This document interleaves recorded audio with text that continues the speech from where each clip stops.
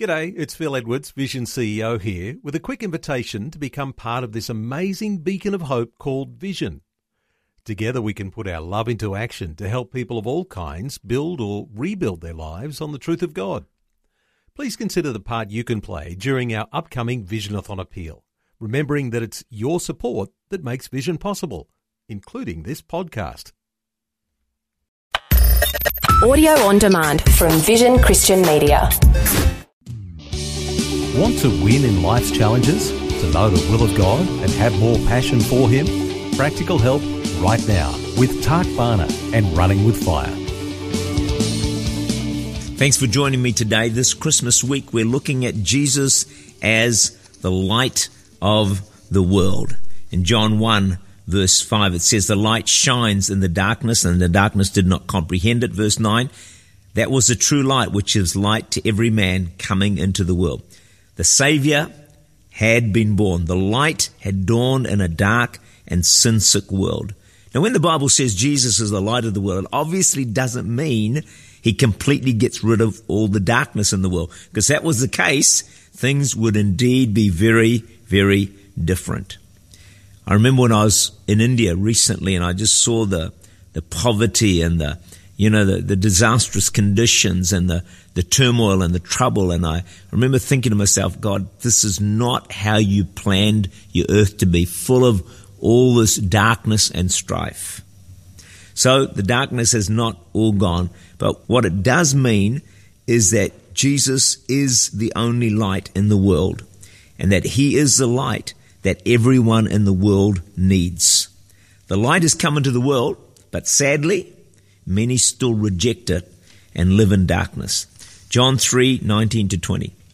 "And this is the condemnation, that the light has come into the world, and men love darkness rather than light, because their deeds were evil. For everyone practicing evil hates the light and does not come to the light, lest his deeds should be exposed."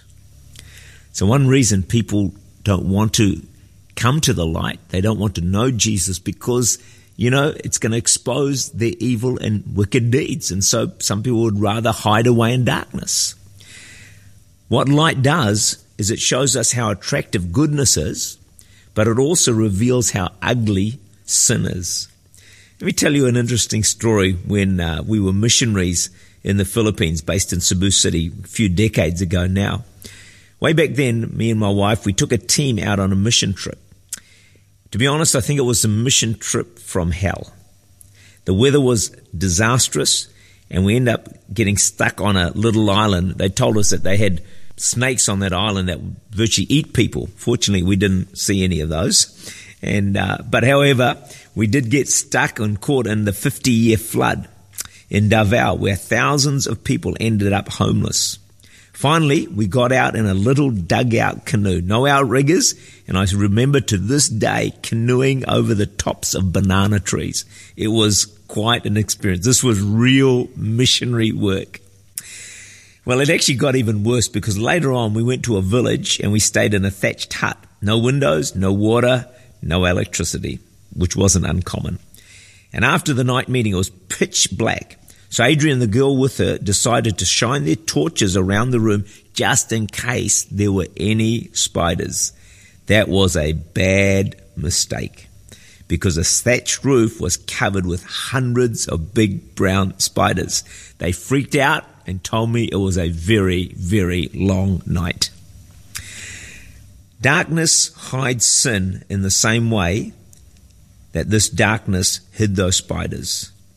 They thought they were man-eating spiders, but in fact they were harmless, and it actually would have been better if they had remained hidden in the dark. But sin is not harmless, it's lethal. So to have it exposed by the light of God might be a scary experience, but it's also a precious gift. We know of someone who went to hospital some time ago, went in for an operation on their knee, and in their routine pre-op blood test, it showed up the early stages of cancer. The blood test revealed something that was really scary and sinister, something that could be deadly, but finding it turned out to be life-saving. When the light of the world reveals our sin, it may not be a pleasant thing. But if at the same time that light also reveals to us the Saviour from sin and death, then it is the most life-saving event of all. The true light reveals both sin and salvation. So what do we do with this light? Jesus is the light of the world. But what I want to start looking at for the next few days is what application can we make with it in our lives? What do we do with the light? First and foremost, we have to receive it. Got to receive the light. It's no use if it's not received. Anyone who receives Christ will be born again. Men love darkness because it hides away what they're doing. But if they see the light and receive Jesus, he will forgive all their sins and save them. John 1 verse 12. Yet all who received him, to those who believed in his name, he gave the right to become the children of God. How amazing, how wonderful that we can become the children of God. I remember being in Asia not so long ago, and a person who wasn't a Christian, who didn't have the light of God in their lives, came to the meeting. The person was sick and was unable to walk, had some sort of injury that prevented that. Well, in the course of the meeting, he was healed. And then he saw the light, as it were, and gave his life to Jesus Christ. That man, it just thrills my heart to know, will enjoy life in heaven forever. The first and most important thing to do with the light is to receive it.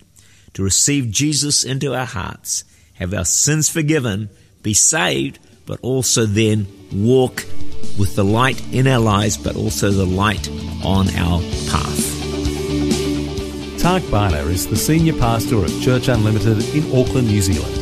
For more information, to make contact or to listen again, look for Running with Fire at our website vision.org.au.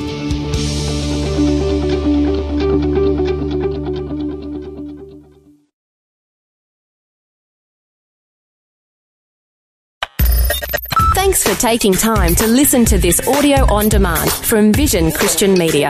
To find out more about us, go to vision.org.au.